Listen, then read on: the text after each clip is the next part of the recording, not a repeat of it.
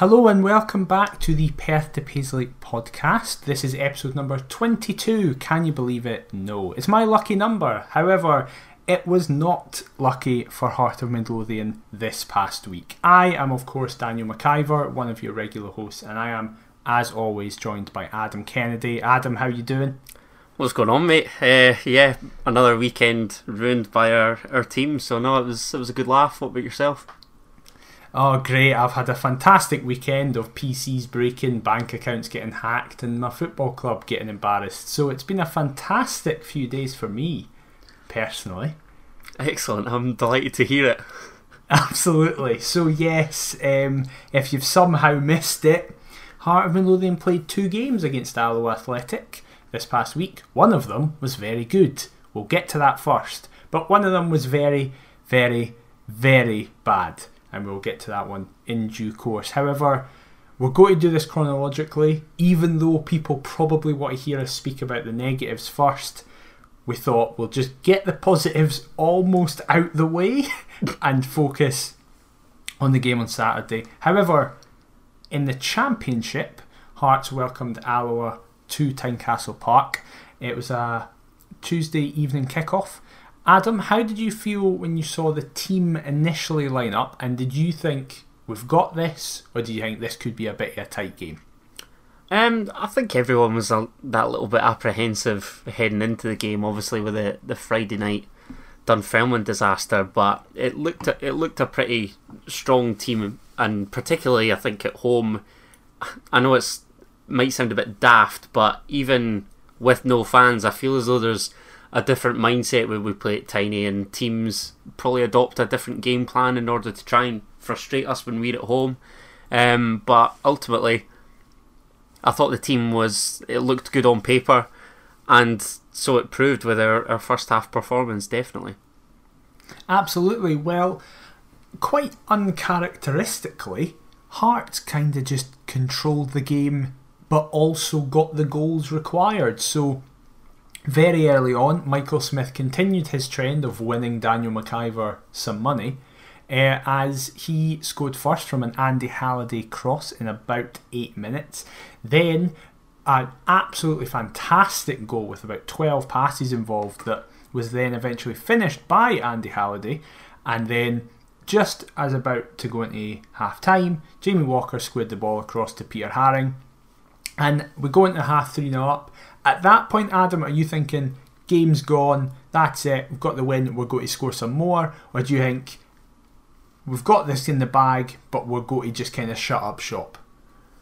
I'm not sure whether shut up shop's the kind of right terminology at 3-0 up, but I think you take your foot off the gas, don't you? I think, do you know, it was a really professional job, I thought, on Tuesday night, particularly given, like I say, the Dunfermline defeat. And the fact that we got off to such a flying start, I think speaks volumes. It basically sets out what you want to achieve so early on. And like you say, I thought we actually played some really nice stuff, so scored some good goals.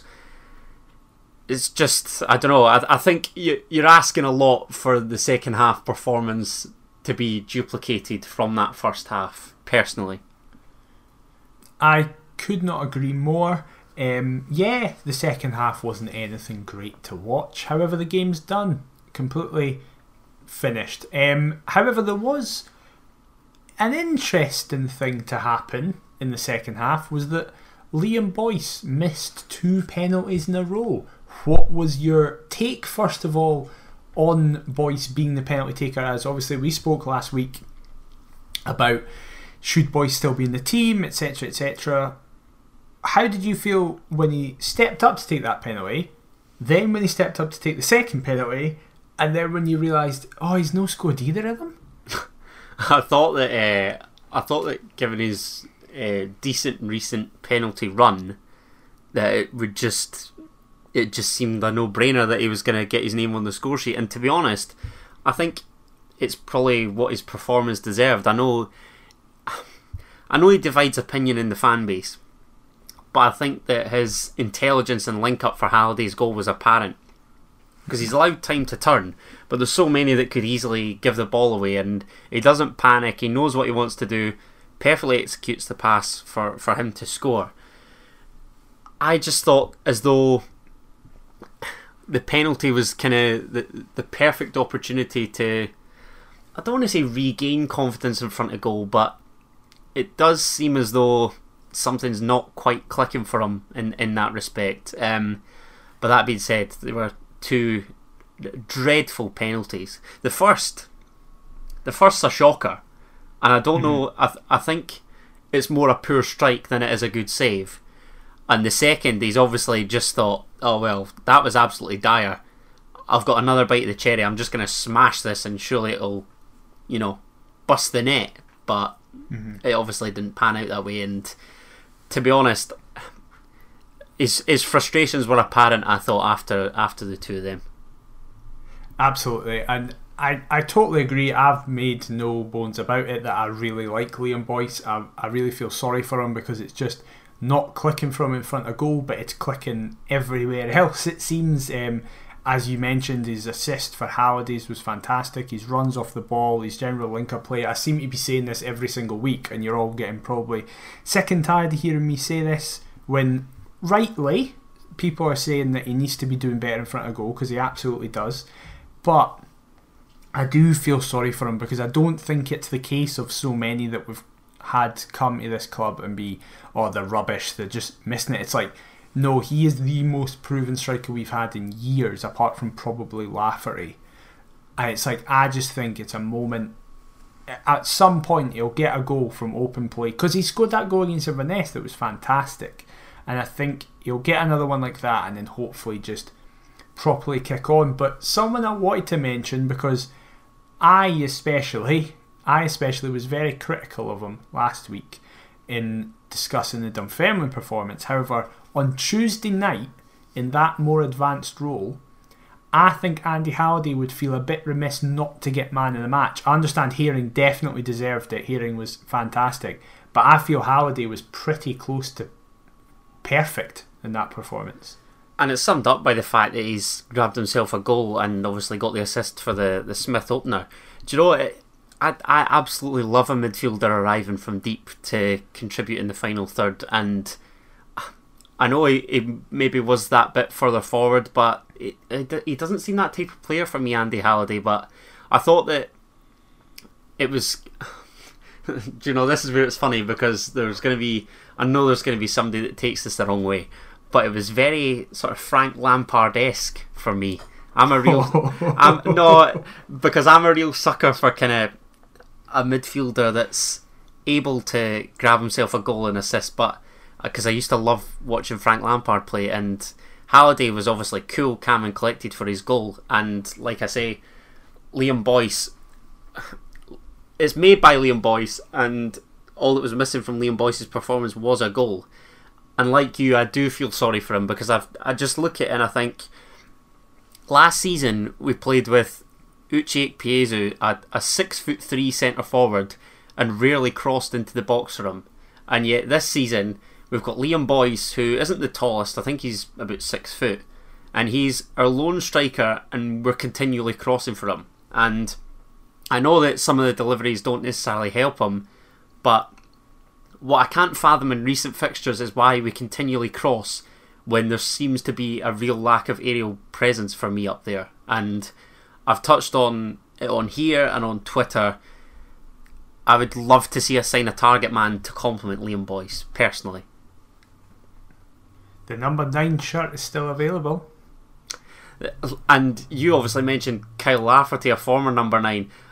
I think Liam Boyce is more proven than Kyle Lafferty ever was. I think Lafferty's spell was the most prolific of his career, I think. Because he was a bit part at Rangers, and I mean, let's be frank, he's had more clubs than Tiger Woods. But I would go as far as to say that Liam Boyce is probably the most established striker we've signed since maybe, if we're talking goals in games, John Sutton, probably, coming off the back of that Motherwell spell. Yeah, I can't really think of anybody else that has come with that kind of level No, to us. and that pedigree, because I'm even thinking around that time, I don't know, your Kyles and Elliots, neither were particularly prolific. Craig Beattie wasn't. So, it probably is Big John Sutton. What a blast from the past. Absolutely. But I do agree. I think Boyce desperately needs a partner. But yeah, I don't really know what else we can say about that performance. I was just very happy. Some Hearts fans were not very happy with that performance. And going on to what we're about to speak about, I think those Hearts fans will be a wee bit red-faced, considering they were complaining about a 3-0 dominant win when the weekend happened. But just before we go on to that, did you have any complaints about Tuesday night? No, because like we've said on the pod, the result is ultimately all that matters.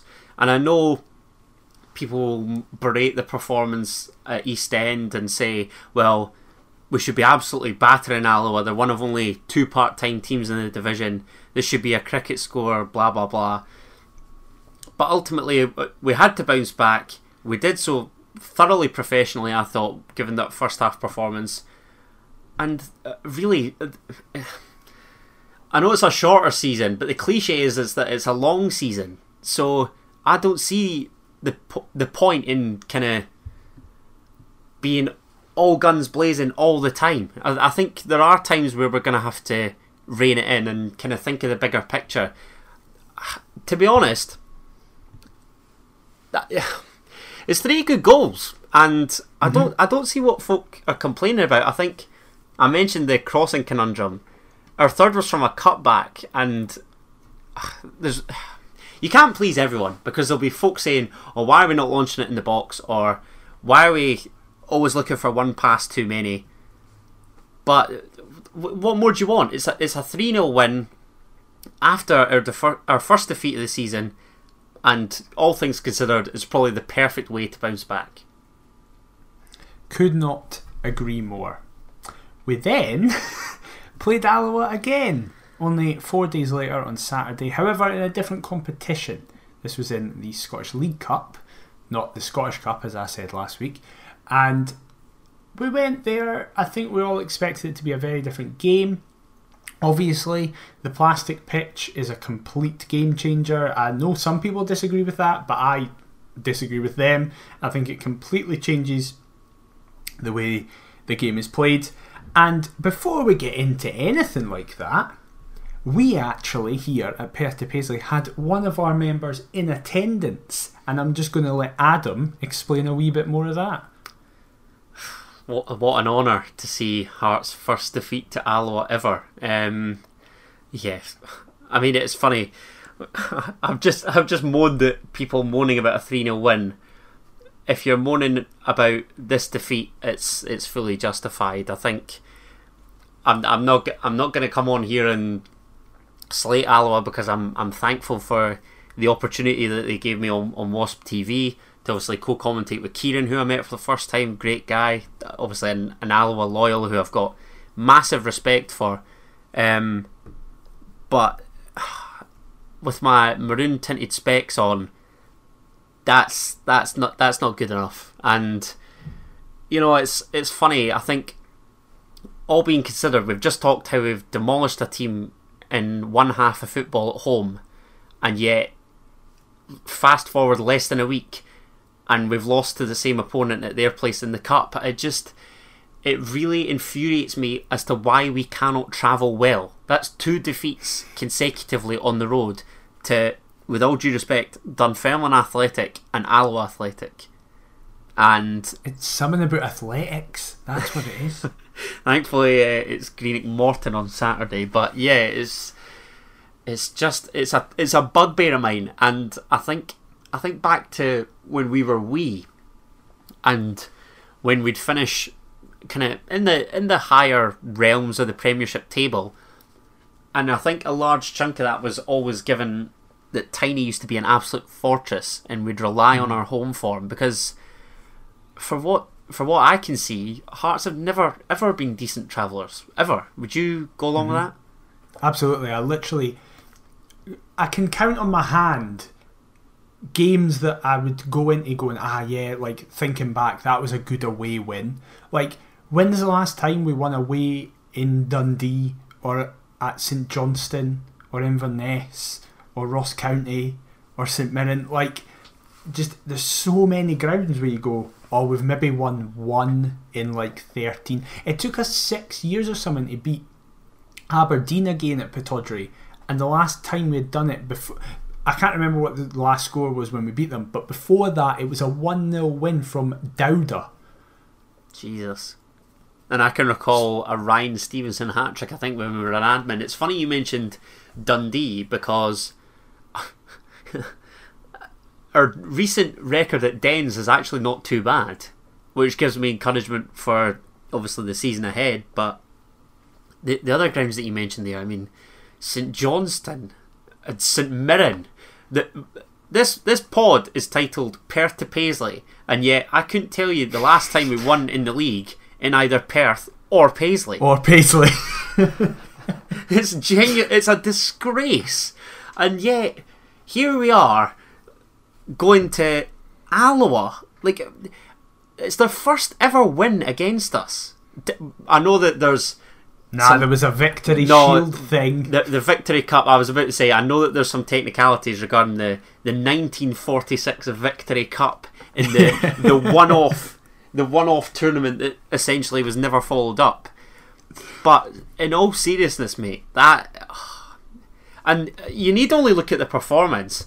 You look at, obviously, it was great being at the game, because the last away day that I had was St Mirren and Paisley with the Abika winner, and I think that was just about everyone's last away day. So to go that long and to actually see us again in the flesh, I can't lie, it was great at 3 o'clock. And then I came home, and then it's all a bit of a blur still because of the day, like who I saw, whatever. And then coming on to air tonight, and I'm watching the highlights back, and I think you need only look at the so-called highlights package that Hearts put up. I mean, what a load of absolute tosh. The only golden chance that I can remember falls to us 6-7 minutes in the game, and we should score. You know, Craig Gordon kicks it long, Liam Boyce takes a fantastic touch, and he slots through Ollie Lee just as he did with Andy Halliday on Tuesday night, and he's 1-on-1, bearing down on goal. I don't know whether it's a hesitance to shoot, but Ollie Lee seems to kind of dilly-dally and opt to take it round Neil Parry, and then Liam Boyce is obviously denied by the goalkeeper too. But I know it's easy to say, but I can't help but feel that it's a different game should Ollie Lee put that away, personally. Well, I'll take you back about 10 minutes before that, as you're on commentary and every Hearts fan around the country and the world is looking at the team, and suddenly we see that the captain on the game, not the club captain, but the man who has taken the captain's armband this season more than anybody else, Craig Halkett, has to pull out due to an injury that he sustained in training, and that meant that Mihai Popescu comes in. Now, the team overall, I don't think we need to have much discussion about it, because it was now, sadly, considering the result, a very strong team that I'd put up against most teams. However, the one thing I want to focus on before we discuss the game generally is, how did you feel Popescu and Berra did? Because I'm not going to pretend I haven't seen anything from this game. I didn't pay for it, I didn't watch it. I have seen the penalty incident. I haven't even seen the penalty. I've seen the penalty incident, and that's it. But using Twitter and speaking to you and speaking to my dad who watched it and reading Joel Sked's article who was there, he actually said Popescu and Berra weren't dreadful. They were. I imagined that when I see the result and stuff like that, that everybody's just going to get slaughtered. Whereas Joel Sked in his appraisal said that particularly Berra was actually pretty solid. Would you go along with that, or do you think no, if you were in that team you were automatically, you had a bad performance? No, I think I would go along with that. I think that was also highlighted on Tuesday night. I thought Christophe Berra had 2 back-to-back really good games. But yeah, the centre-half pairing, I'll be honest, I think was a bit of a a bit of a concern for me. But again, there was no reason to. Robbie obviously said post-match that he was happy with Popescu and confirmed that Halkett had a back spasm and whatever. So that's just one of those things. But do you know what? It sounds daft, but as much as I didn't think that we dominated the game, I do feel as though we maybe had the better of proceedings. But it's in midfield and on the flanks and up front that I have the issues, because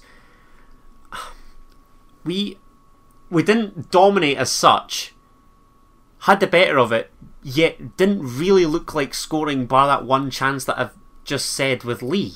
I felt as though Alloa were excellent in kind of preventing us from playing, pressing when they needed to, sitting off us when necessary.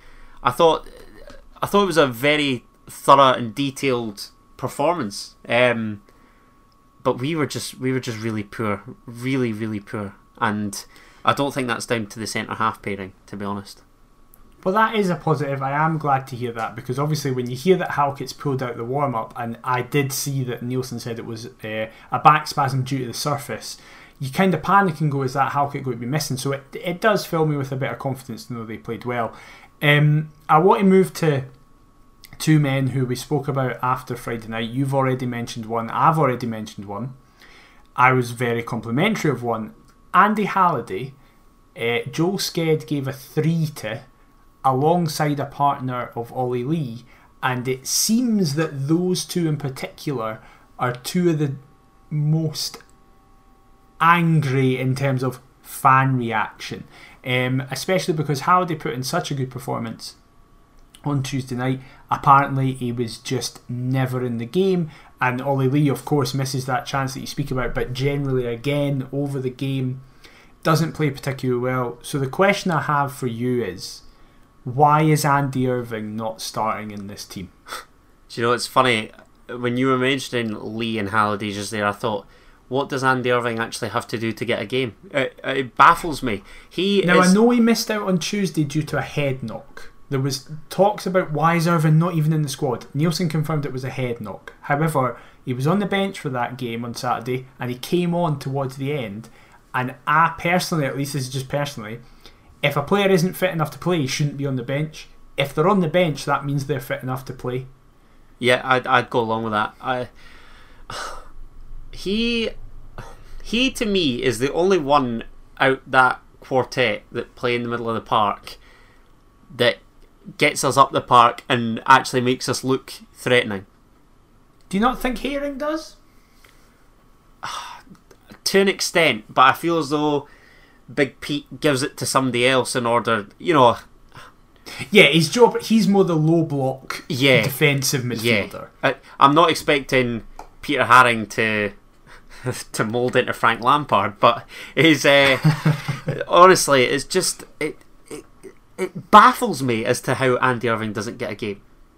When I look at how pedestrian Halliday and particularly Lee are, because I think Andy Halliday is a little bit more defensive. I would expect Ollie Lee, given his track record at Luton, to contribute more in the final third, and he just doesn't appear to do so for me at the minute. I cannot fathom how Andy Irving doesn't get a game, and like you say, I was one of the ones that was disappointed to see that he'd missed out on Tuesday night, but I'd have thought that would have resulted in at least, at minimum, an earlier introduction on Saturday than we got. I think it was last week's podcast when we were discussing the Dunfermline game that I said I never wanted to see Lee and Halliday play again together, and then on Tuesday night they didn't, and we win 3-0, and then on Saturday they play together and we have one of the most embarrassing results we've had in ages. I totally understand, right, the logic of, if, for example, particularly with Halliday, because he missed so much, if he's going to get better, he needs to be playing regularly, and that is fine, and I do accept that. But much like we said last week, with if you can't have a winger, don't play Craig White in that position. If you don't have the centre miss to facilitate it, and you just feel that you need to play Ollie Lee, you don't need to play Ollie Lee. On that bench was Andy Irving and Scott McGill, two individuals who haven't really put a foot wrong this season. I know Andy Irvine should have been sent off earlier in the season, and he wasn't. And at Dunfermline, he didn't really come on and do much, but that's because he was introduced so late. Generally, Andy Irvine has looked good. Scott McGill, I don't think has put a foot wrong yet this season. I thought he's looked really, really good so far. So I personally just don't understand this perseverance with two players who clearly cannot play together. No, and I don't know whether Irving's, I don't want to say misselection, that's not the right word, whether the reason for Irving not being selected is down to the rumours regarding his contract and the fact that he hasn't signed yet, and he's... Do you know what I'm trying to say? He's not really... Yeah. He's not shown his commitment to the cause just yet. And I know that he's a boyhood Jambo, and that... Listen, I'm one of the ones that's begging him to sign. And we don't know that a contract's even been offered to him yet. No, of course. This is all merely speculation. But I can't help but that would be...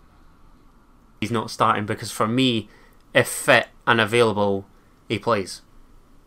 It's as simple as that. I think it's a bit crazy that we still haven't seen the partnership of Herring and Irving as a two.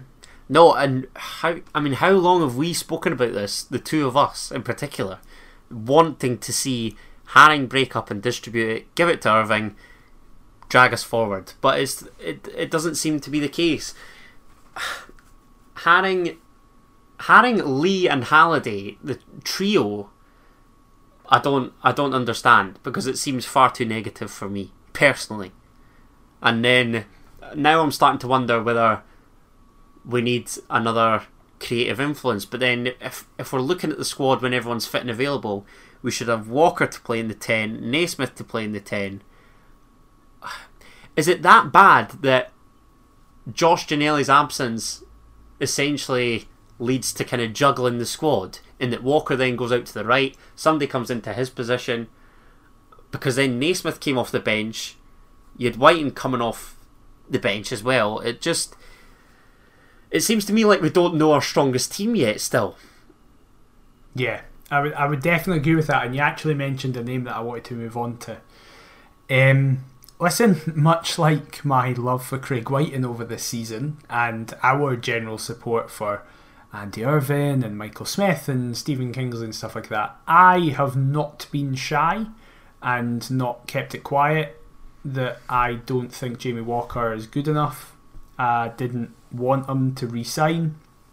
I didn't feel he did anything in the Premiership last season, and I was very much like, right, listen, Championship, this is where you became Jamie Walker last time. You're with your manager. And I think he's looked worse. I think apart from a couple of moments, like obviously he got an assist against Hull on Tuesday night for his cutback against Herring, and he scored a penalty, but then he also missed a penalty. I just don't think he doesn't look like he cares to me, and I know that might be harsh and listen, I'm not saying that he doesn't care, because I will never know that. No one will ever know that. But either he doesn't care, and that's bad, or he's just, quite frankly, not good enough and he should leave. It's funny, isn't it? Because I made the prediction that he would be our Player of the Year. And, oh yeah, you did. And that initially looked quite promising, and now looks to be absolutely way off the mark. He missed a sitter, I thought, in the win over Alloa, and he missed a couple decent headers, or not decent as such, but they're kind of half chances in the first half in the defeat to Alloa. Obviously gives away the penalty, which we can discuss. Personally don't think it is, but that's absolutely... I thought at the time it might have been, but then having seen the replay, it's soft. But what can you do? I think these two performances from Jamie Walker, he's not covered himself in glory. There does seem a lot to be desired still for me, and I would go along with you and say that I don't know whether it's that he can't be bothered. I feel as though it's maybe like an arrogance thing, or I think it's not just him. I think some of the squad, of course, need to buck up their ideas, and maybe we're not as good as we think we are. Maybe it is just a mental thing that we can rock up, turn up, and demolish whoever it is in this league. I obviously stuck around for post-match press conferences after the game, and some of which we'll drop in the podcast, having heard from Robbie Nielsen and Craig Gordon, but I actually stuck around for Peter Grant and Alan Troughton's as well. And Alan Troughton said that a couple of their players' comments, i.e. Hearts players' comments, at 3-0 up on Tuesday, when it was easy for them, fired us up for today. If that's the case, and we've got arrogant arseholes in our ranks, then it's time for them to wake up and smell the coffee, because this is not good enough away from home. It's a real bugbear of mine, and it has been throughout my Heart supporting days, but at least in the Premiership it's top tier away nonsense. This just simply is not good enough. It's interesting that point was made, right? Because you told me before anything was published that he said that, and then in all the newspapers and stuff like that I saw that. I think that's a poor excuse for us. I think that's giving us too much credit, saying that they were arrogant on Tuesday, so we got ourselves up for it. That shouldn't matter. Alloa at their peak up for it shouldn't be able to beat Hearts. I know that might sound arrogant in and of itself, but it shouldn't be that just because some of our players are a wee bit nippy, that then that means Alloa can go and beat us a few days later. Our players should be able to be nippy and then the next game still be able to beat them. I think saying to some Hearts players, oh listen, you need to stop being like that, gives them an excuse, because it's going, you should be good enough to beat this team regardless how you're feeling, how you're playing. We are a better football club. I don't even mean because they're in this league, purely from a part-time versus full-time. We are full-time players versus part-time players. You shouldn't be getting beat off part-time players. No, and do you know, it seemed as though for the Dundee win everybody was on the same page, and yet that just seems to totally paper over cracks. It seems as though for the past season, even more so beyond that, maybe toward the end of Craig Levine's spell, I'm now starting to wonder whether we ought to have a look at our own ideas. It seems as though we're quick to kind of pass the buck and blame onto everybody else. We go down and are demoted, and yes it is unfair, but let's not kid on that we went absolutely shit for the duration of last season, and 4 wins from 30 league games. We've equalled that already. That speaks volumes as to how poor we actually were, and now I'm starting to think it's alright blaming officials. You can blame referees all you want, and yes, the officiating is a large part of the game, but don't let that distract you from the fact that for large chunks of the game we were shit, and ultimately we've got what we deserved.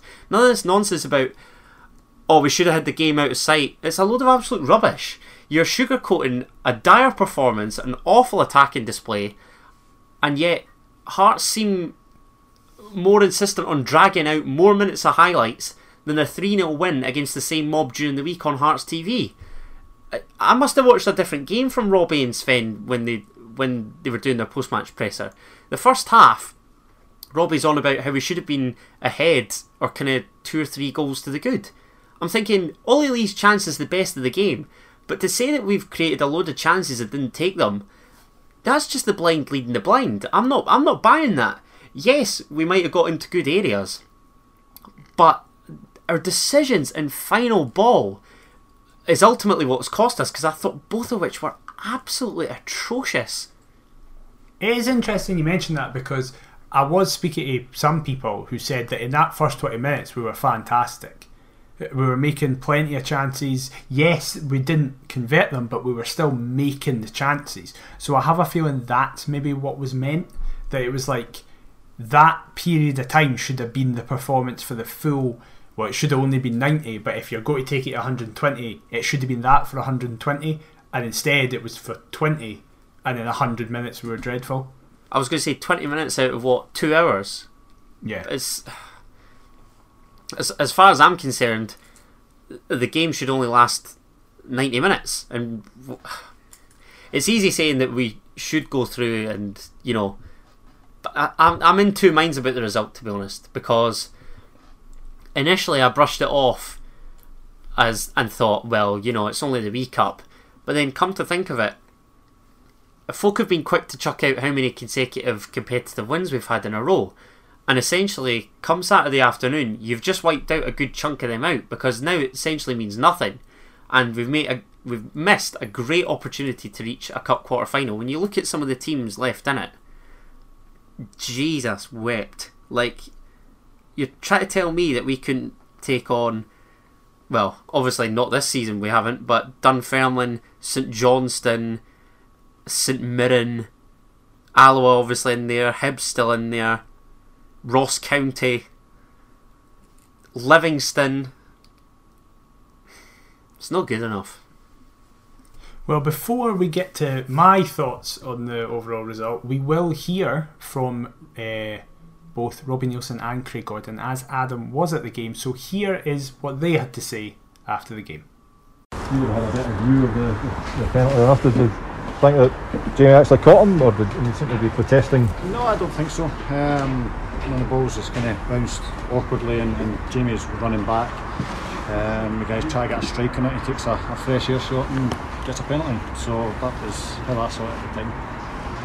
What did you obviously seem to be chatting to the referee about after the game? Did he say anything at all about it? No, he refused to speak to me. I just asked what the foul was for. What part of his body did he make a foul? Because for me, Jamie was just running back beside him, and yeah, he fell over trying to get the strike because it was bouncing awkwardly, and the referee's seen a foul somewhere, or thought maybe his angle, he thinks that Jamie's caught him, but from my angle I didn't see very much contact, if any. If anything, he's kicked Jamie trying to get contact on the ball. So yeah, it was, for me, I didn't think it was, but look at the game as a whole, and we didn't score. We've had plenty of chances in the game to go and win the game without that, and we haven't managed to do it. So I don't want to point fingers at the referee when we beat 1-0 when we could have taken the game in our own hands and went and won it. It was a culmination of a pretty frustrating afternoon. It felt like it was getting more frustrating as the game was going on for you. Yeah, we created chances. Final ball wasn't great at times, and we struggled to get that one goal. If we got the first, then I'm sure we'd have gone on and to win the game. We felt as if we were comfortable in the game, but we just couldn't get that goal. And in the grand scheme of things, obviously having beaten them during the week, there's a kind of level of expectation that you just come here and do it again. Is it, it's obviously it's more awkward than that. They seem to be a difficult side to break down. Yeah, especially here. Whenever you play an AstroTurf, it's a level of it. You've got to fight for every ball. The ball doesn't move the same as grass, so it's a different game. It's a different type of game to what we face at Tynecastle when the pitch is perfect. You come here, you come to an AstroTurf, you're going to have to fight for every ball. The passing isn't quite as fast, and that changes the game. But it's still a game that we can play and still can win. You just have to adapt your game style. Result means you're now midweek before the Scottish Cup finals and the dust settles. Can you take that as any sort of positive? No, not at all. No, I wanted to be in the cup competition, wanted to go far and try and win it, so no, that is absolutely no comfort whatsoever. Dominated the game, we should have won it by 2 or 3 goals at least, and they didn't have that final moment. We had a couple of 1v1s, great opportunities, and they just didn't break for us today, and then we get done at the end with a bad decision. Just Craig was just saying the same thing. He didn't think there was much contact, or did you see it that way from where you were as well? Yeah, I saw it at the time, and then I saw it on TV. I've seen the video after, and this isn't contact at all. But you'd hope you get a referee that can see that, but obviously didn't. It ends up being the pivotal moment in the game. That was a frustrating thing for you, Robin. Not really, no, because we shouldn't have been in a position where that was the final pivotal moment, because we had totally dominated the play, good areas, good opportunities, and we didn't take it. Just sense, obviously you made the kind of 5 changes at varying points, but did you sense that almost as the game went on, no matter what you were doing, that the breakthrough was getting further away rather than closer? I think so. I always felt could get a goal, you know, and to be fair, we should have got a goal. I think you probably agree yourself that the amount of chances we had, positions we got into when we should have scored, and that's the reason we didn't progress in the cup, was because we didn't take these opportunities. So we have to go away and have to work on it, and we have to look at the final moment, the concentration in the final moment. Did you try and speak to the ref about the penalty? Did he? I spoke to him earlier, but at the end of the day, he's made a bad decision. He'll look at it himself, and you know, we just have to go on it. You get a yellow card, though? I got a yellow card, just try to speak to him, but he's one of those referees. Some referees you can speak to, he's obviously one of them I want to speak to. So you got a yellow card for even just attempting to speak to him, did you? Was it, or? Yeah, I just spoke to him, right. I didn't swear at him, you know. So like, some referees just can't take people speak to them, you know, but some can, and obviously he's one that doesn't want to be spoken to. I think when he looks it back again, he'll realise he's made a bad decision, and hopefully he learns it. Yeah, his back spasm just went in the warm-up, so it's one of those things. Perth would come in, and I thought we actually did quite well. You know, look, disappointing day for us, very disappointing day, but I have to let ourselves from and say at the end of the day, the final game wasn't good enough. Sorry, Robbie. It's another blank for Liam Boyce this afternoon. Do you plan on persisting with him for Morton coming up? Of course, mate. He's a top striker, isn't he? You know what I mean? Thanks, Rob. So yes, that was Hearts manager Robbie Neilson and goalkeeper Craig Gordon speaking. A quick, just before I get into my thoughts, what was that like? Was because obviously Robbie's response to you was quite blunt. How did you feel that went? I don't know whether I actually angered him or whatever during it. Listen, it was great, obviously, hearing his thoughts, even despite the disappointment of the result. But yeah, I felt as though he just looked at me and thought, what a stupid question, who's this little mug? Like, it was just, I just felt as though I'd been dismissed so easily. But it was a question that I thought of purely because of the basis that he is dividing a lot of the fan base at the minute, Liam Boyce, and I've obviously had my thoughts on him, you've had your thoughts on him. Would you drop him?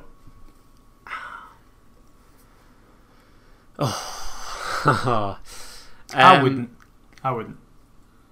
I think after Saturday I'd be inclined to go 2 up. That's what I'd do personally, and maybe now is the time for a Haring-Irving duo in midfield, because Halliday and Lee both awful on Saturday. Not that Big Pete was much better, but he was certainly the best out of that trio. You've obviously got Josh Ginnelly to come back into the fray, whether he will or not, I don't know. Jordan Roberts, when he came on, absolutely awful. Thought his final ball was terrible, crossing genuinely atrocious. So the left hand side's a concern. And then go Whiting and Boyce up front, personally, but I don't know. That's just my own opinion. Well, my thoughts on that result overall are, if you did listen last week, I made the case of, if we had to lose a game, which I didn't even consider it, I didn't think we'd lose a game, but if somebody had come to me saying you have to lose one game, I would have picked that game, because this season the cups mean nothing to me. Obviously the Scottish Cup final means a lot, but even then I'm taking it as a free hit. My main and only focus is to get out the league. Yeah, it would have been great if we kept going, but it's not as important to me. However, the manner of the defeat is what infuriates me, is what is embarrassing. It's more embarrassing than anything else, at least personally. But I'd have been more annoyed if we got beat on Tuesday night, because just personally to me that's the bigger game. I think there would have been more worry had we lost on Tuesday night. But by the same score, if I was offered one to lose, you're right, it would have been the Saturday. But I just think this is a trophy that we've not won since the 60s.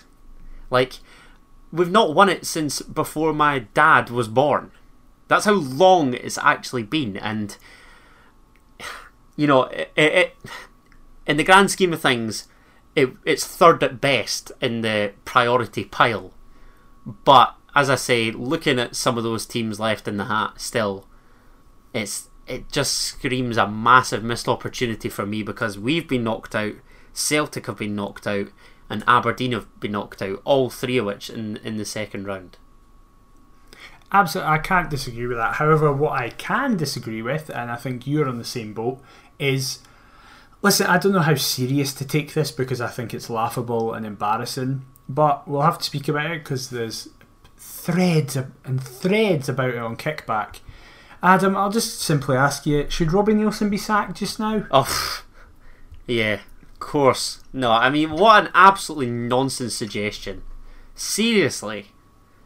I mean, I'm as disappointed as anybody regarding the result, and whilst I might not have agreed with all that he said on Saturday, I mean, that's embarrassing. That to me, if this will be the same folk that are ripping the mickey out of Celtic fans storming outside Parkhead after the defeat to Ross County. Mm-hmm. It's totally embarrassing. So no, of course he shouldn't. Why? What do you think?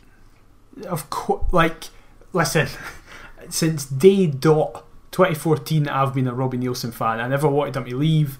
I said on the day he left that we wouldn't get to the levels he got us to. I don't think anybody could have predicted how badly wrong it could have been. Robbie is definitely the manager. To put it in perspective, we've played 11 competitive games and won 9 of them. See if it comes to March and we're 5th. That's when you start going, right, what is going on here? But losing 2 games, yes, 2 absolutely shocking performances and terrible games that we shouldn't be losing, but still only 2 games. We've won 85% of our games. More than that, actually. Like, and it's not I was about to say, can everybody please calm down? It's not everybody. It's a very small minority, but they're a loud one. And that is exactly what happened back in the day with the plane and stuff like that. However, we're in a Scottish Cup final. We should be winning this league. Robbie Neilson should be Heart of Midlothian manager, and the fact we even have to discuss this is a bit mental. Sorry, mate. Oh wait, go. I was going to say there's frustration, and then there's taking it too far, and that that's actually quite tragic when you think of it. Definitely. Well, fun enough, speaking about something tragic, that's harsh, but here is our thoughts on the finale of the BBC Hearts documentary, and we'll just get straight into it. Adam, it wasn't a very good documentary. No, it wasn't, and I think the finale perfectly sums it up. To be fair, I'm left somewhat underwhelmed by the finale. If I'm honest. I just think there was 2 main thoughts. One, I was very, very uneasy around the Daniel Stendhal situation, and 2, I can't believe how badly it was created and edited and stuff like that. However, we will start at the top. Obviously, the main point of this episode was Hearts enforced relegation through COVID and all the battles that went on with that. However, right at the very start, we see that, well, a big pandemic's hit and everyone's not taking it as seriously as we all should have, but then we realise the actual implications of it. What were your thoughts initially, before we get into the legal battles and all that stuff? We'll just speak about Stendhal first. How do you feel he came across in this episode? Because as you said in the last episode, you feel that there was parts that kind of made him seem a bit foolish or seem a bit ridiculous. Yeah, that's just personal opinion. I mean, I'm not going to turn around and say that I wasn't a fan of Daniel Stendhal. I was a big fan of Stendhal's. I thought it was quite an exciting outside the box appointment. I just thought with him leaving, it looked bad on us. I thought, to be honest, it just he kind of said no matter which league when he was asked would he stay in whatever, and it just makes me wonder, was he sort of unofficially sacked? I know that Budge said that the clause within his contract meant that he could leave or that we could make him leave, and it seems like we've just enforced the latter, to be honest. It's definitely interesting because I agree with you. I personally feel, especially the way he found out, I think is very... looking badly on us is an understatement. I disagree with it personally. However, it was interesting. I did see quite a few people on Twitter say, well, it's not too dissimilar with how he treated Berra. There is remarks of, well, listen, you can't have emotion in football. He didn't show emotion to Berra with the connection he has with his club. So therefore, we just did the same back to him.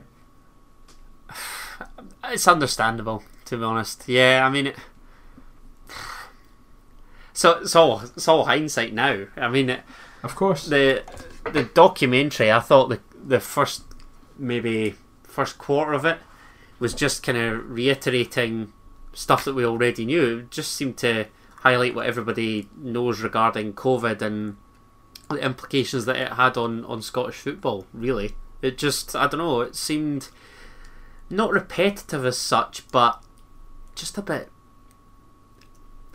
dull. Mm-hmm. Absolutely. And listen, I get it, right? This is going on BBC Scotland. It's not going on Sky Sports. No, or of course not. It's going out to people who maybe necessarily aren't in the know in terms of the inner workings of the club. However, in my opinion, the way the BBC marketed it was like it was Sunderland Till I Die, All or Nothing, stuff like that, where it was a big bombastic inside look into the football club that had a terrible season, when in reality it was nothing like that. And I think you're completely spot on with your kind of review of the first wee bit. However, we then move into the legal challenges, and Brian McLaughlin kind of speaks us through it. Again, for us who were literally hanging off every single update throughout the summer about it, we knew everything. However, to people who didn't, or kind of paid attention to it but didn't really know a lot, it kind of explained everything. But again, I feel like it really hurried through everything. Yeah, it seemed to kind of skim over the important details and kind of give a general consensus rather than actually going into depth about the things that mattered most. The Dundee vote bit was the main bit that got me, because that was the figurehead of the entire reason that it was so drawn out. And it just was kind of just been like, oh yeah, Dundee, we don't know what happened at the vote, but it's fine. When in reality, it's like that was the match that lit this fire. I was going to say, particularly when it also showed our match against Dundee later on. Surely then they'd have coupled the two, not necessarily together, because stuff obviously happened in between, but certainly they should have been building that up. And then if they were making Hearts look great, ultimately that Dundee win at Tynecastle was then kind of the perfect retaliation for what Dundee had ultimately put us and everybody else through. Absolutely. So we get through that, and then weirdly, right, because again, I've said this the last 3 weeks in a row, I'm the sad person that looks at editing and stuff like that. My main issue with this episode was and it's kind of been throughout the whole show, it's just that it's just bluntly, the BBC, I've felt they've been very lazy towards this in terms of production. And when Robbie Nielsen is appointed, the music choice is like a clown in a circus. I'm trying to think back to what it was. It was like circus music. It was like a tuba playing like a plodding thing as Robbie's walking on the turf. And it's like, no, that, whether people like it or not, that implies a certain thing. That should have been put behind music that was swelling, that was uplifting, because it's a start of a new dawn, but also a kind of hark back to an olden time where everything was great. It shouldn't have been, oh, look, this guy's now in charge. What's he going to do? I don't know whether it was trying to capture the thoughts of kind of everything surrounding Dundee United and them ultimately losing Robbie to us. I don't know. You're right. It seems as though they're kind of, I don't know. They just seem to have their priorities kind of all wrong, and stuff just seems so mismatched within it. It just, I don't, whether it be the actual order of events happening, like in the second episode, I think it was, where when Boyce signs and obviously scores against Rangers, it just seems all erratic and all over the place. Absolutely. And then we end with, as you say, the battering of Dundee. We also had some wee bits of the youth players, which was quite cool. I felt they didn't do as much as they could have with them, but that was quite interesting. However, again, we finished with Gary Locke, which was lovely.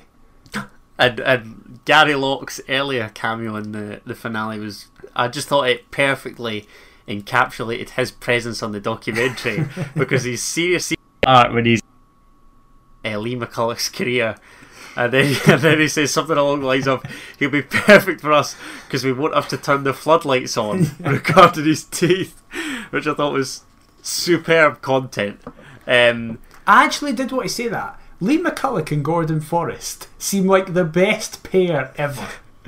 They do. It's like the Chuckle Brothers, don't they? It's just, they seem like an old married couple. It's great. When Lee McCulloch was on about, he'll tell you that I go in the huff, and pans to Gordon Forrest, and he's like, he often goes in the huff and whatever. I just thought, it did have that kind of vibe about it. But you touched on it there. Again, there was some kind of unnecessary stuff. I thought the whole Andrew McKinley unveiling, the youngsters signing their deals. I will give a wee shout out to Leah, actually, Leah Tweedy. She's kind of a mutual friend of mine, if I can call her that. Her segment on signing for Hearts Women was great, a Pennycook girl, and she showed her support when I had my piece in the Herald on men's mental health. So she seems lovely, and hopefully she'll prove a good signing for Hearts. She's also been very good this season. So say no more. But yeah, again, it's some of it's just needless, like the Thistle friendly and that. I just don't see the point. The Dundee demolition is ultimately what they were building it up to, and coupled with the vote, that should have been their main focus, as though this is the finale, Hearts might turn a corner this season, thanks for watching. But it just didn't seem that way at all. Yeah, and absolutely. And there was some great stuff within it. I thought the stuff about the dinner on the pitch was a great wee fundraiser. That was funny when the boy said that his meal was orgasmic. That was I just loved how raging the groundsman was. I just loved how he was sat being like, they didn't tell me this, they didn't say it was going to be like this. But that was, I thought the groundsman came across very well in the whole thing. Yeah, they did. And Craig Gordon's re-signing stuff was good. I just about had goosebumps when he said that he wanted to feel that roar from the crowd again, because that's something special. And even I'm not gonna lie, the weekend was great for me, because with my commentary, I was obviously able to see kind of who was in the crowd. So whether it be, your Barry Andersons, Kenny McIntyre was there for the BBC Sports Sound host. Saw Joel, had a good chat with Laurie Dunsire, and then saw. In my row, sat along from me, so I was sat with Kieran on my right, and to the right of him was Gary Locke, and on Lockie's right was Jim Jeffries, and I was just like, what a row this is. And I saw like Stuart. Is that you putting yourself on the same pedestal as Gary Locke and Jim Jeffries? Absolutely not.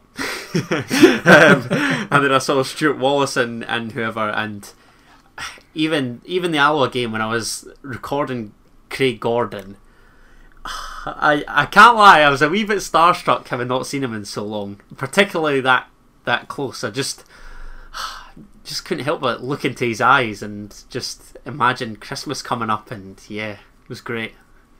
He is a very, very handsome man, as well as a fantastic goalkeeper. Ridiculously handsome. He's aged insanely well. Yeah, he has. When you see like the first pictures where it's kind of that black Yukio Bankas Hummel goalkeeping strip, to go from that to what his age to is, I'm hoping for that kind of transformation. I could do with some of that. Well, at least that's a positive. We can look at Craig Gordon when the football's eye bleeding. However, speaking about Craig Gordon and football, we will now move on finally to the preview of this weekend's game against Greenock Morton away from home, so we're probably going to get beat 5-0. However, Adam, how Yes. would you line up? Would you make wholesale changes? Would you make a couple of changes here and there? How do you think it's going to go? I would make a couple of changes. I like we touched on, mate. I think I would like to see us go 2 up, really, and that duo of Haring and Irving. I think now's their time. The flanks is a concern for me. I don't know whether Josh Ginnelly should be thrown in at the deep end straight away, but then Jamie Walker's not been cutting it in recent matches. Don't know who the hell's going to start on the left. Do you want to hear my team? Go for it. Go on and inspire me. I'm going with what I said last week. That 3-5-2. 3-5-2. Do you know what? In all seriousness, I wouldn't be opposed to that, because I just then think that fixes your wide men, because you've got Yeah. Kingsley and Smith doing it. totally. And it depends on the back three, mind you, because I don't want to see Berra on the left of a back three. But again, I wouldn't No. drop him given recent performances. But this is all you do. You just put Berra in the central, And of Haring- Halkett on the left. And Haring on one of the And- sides. No. Popescu. No. Yeah, Popescu on the right, and then we have Haring and Irving as the 2, Oh, and then nice. Scott McGill as the 10, and Oofed. Boyce and Whiten up front. Scott McGill is the 10. I don't know if he can play as a 10, but he's literally been better than all our midfielders this season, That's apart brave. from Haring. That's a bold pick from you. I Play thought- Irving in the 10, fuck it. I wouldn't be opposed to that either, because he sees a forward pass that others sometimes don't. McGill and Haring as the 2. Maybe now is the time for the 3-5-2, and Big Pete can walk Scott McGill through the game. Exactly. Yeah. See, Robbie, get me in. I'll do it. Oh Jesus! This is where we listen.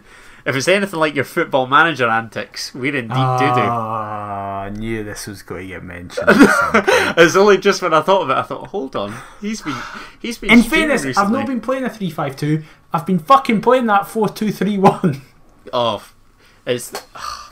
Listen, don't even talk to me about Football Manager. I'm already hooked. I completed my first season and flew through it in literally Oh, mate. about a day and a bit. I'm I'm proper 5 hooked. seasons into a Wolves save. Oh, unbelievable! What a game! However, I know folk are here for Yeah, no. Wolves Football Manager. And we're here to talk about Morton, and to be honest, A far more exciting side. However, actually, to suddenly go super serious here, sorry to divulge, but it is football related, and we're speaking about Wolves. Our thoughts as a podcast go out to Oh. Raul Jimenez, who it has been confirmed today that he did suffer, sadly, a fractured skull against Arsenal, but thankfully he's conscious, he's talking, he's with his partner, he's been checked, but just all our thoughts go out to him. It was just a horrific, terrifying moment. nice touch, mate. Yeah, no, it was brutal when you saw it in the flesh, or as it happened, rather. That was oof. But Absolutely. I'm looking through this Morton team, and I'm just seeing who's going to score for them on Saturday. I can see it already. I can envision it now. Does Robbie Muirhead play for them? Robbie Muirhead is their number 9. Oh, he does play for them. I knew he did. I was like, somebody who Nielsen had plays for them. And another former Hearts striker plays for them. Is it? God, at Morton. I was about to say Dale Carrick, but he's at Airdrie. Yeah, that's right. Has Connor Salmon had a big money move? Has he hell? He's still at Falkirk living it up with Aidan Keena. Hey, they're flying now, in fairness to them. Felt for Falkirk as well, actually, last season, with Wraith pipping them to Yeah. promotion. I don't know, who is it? Gary Oliver. Is it actually? Yep, them two up front causing all sorts of chaos. Oh my god. See if either one of them score. See if Robbie Muirhead just goes, I was class that one game against Rangers. I'll just do that again. This will get clipped up, won't it? When both of them score in a 2-0 or 2-1 win, this will get clipped up and played back to us, and we'll be solely responsible. I know. We just need to. I mean, who else have they got? Anybody that jumps out at you?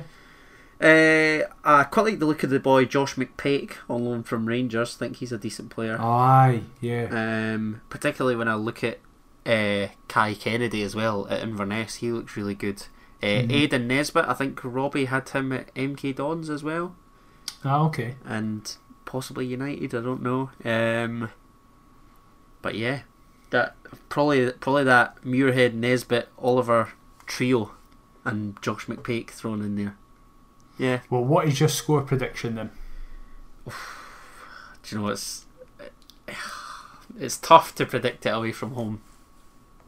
It is insane because, like, see if it was at home, I'd be like 4-0 us.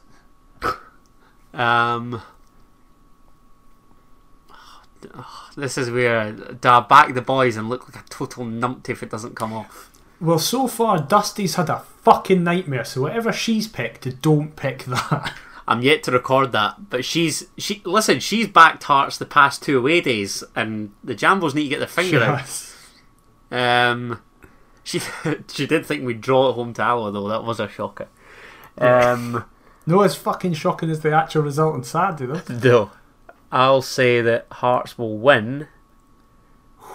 Big call. 1-0. Nice and boring.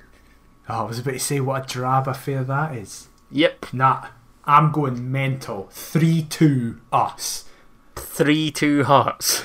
Yes. It's got to be so unlike any game this season apart from Dundee. You've got to stick a quid on that. I'm just loading up Sky Bet to see what they'd offer you if that's even out.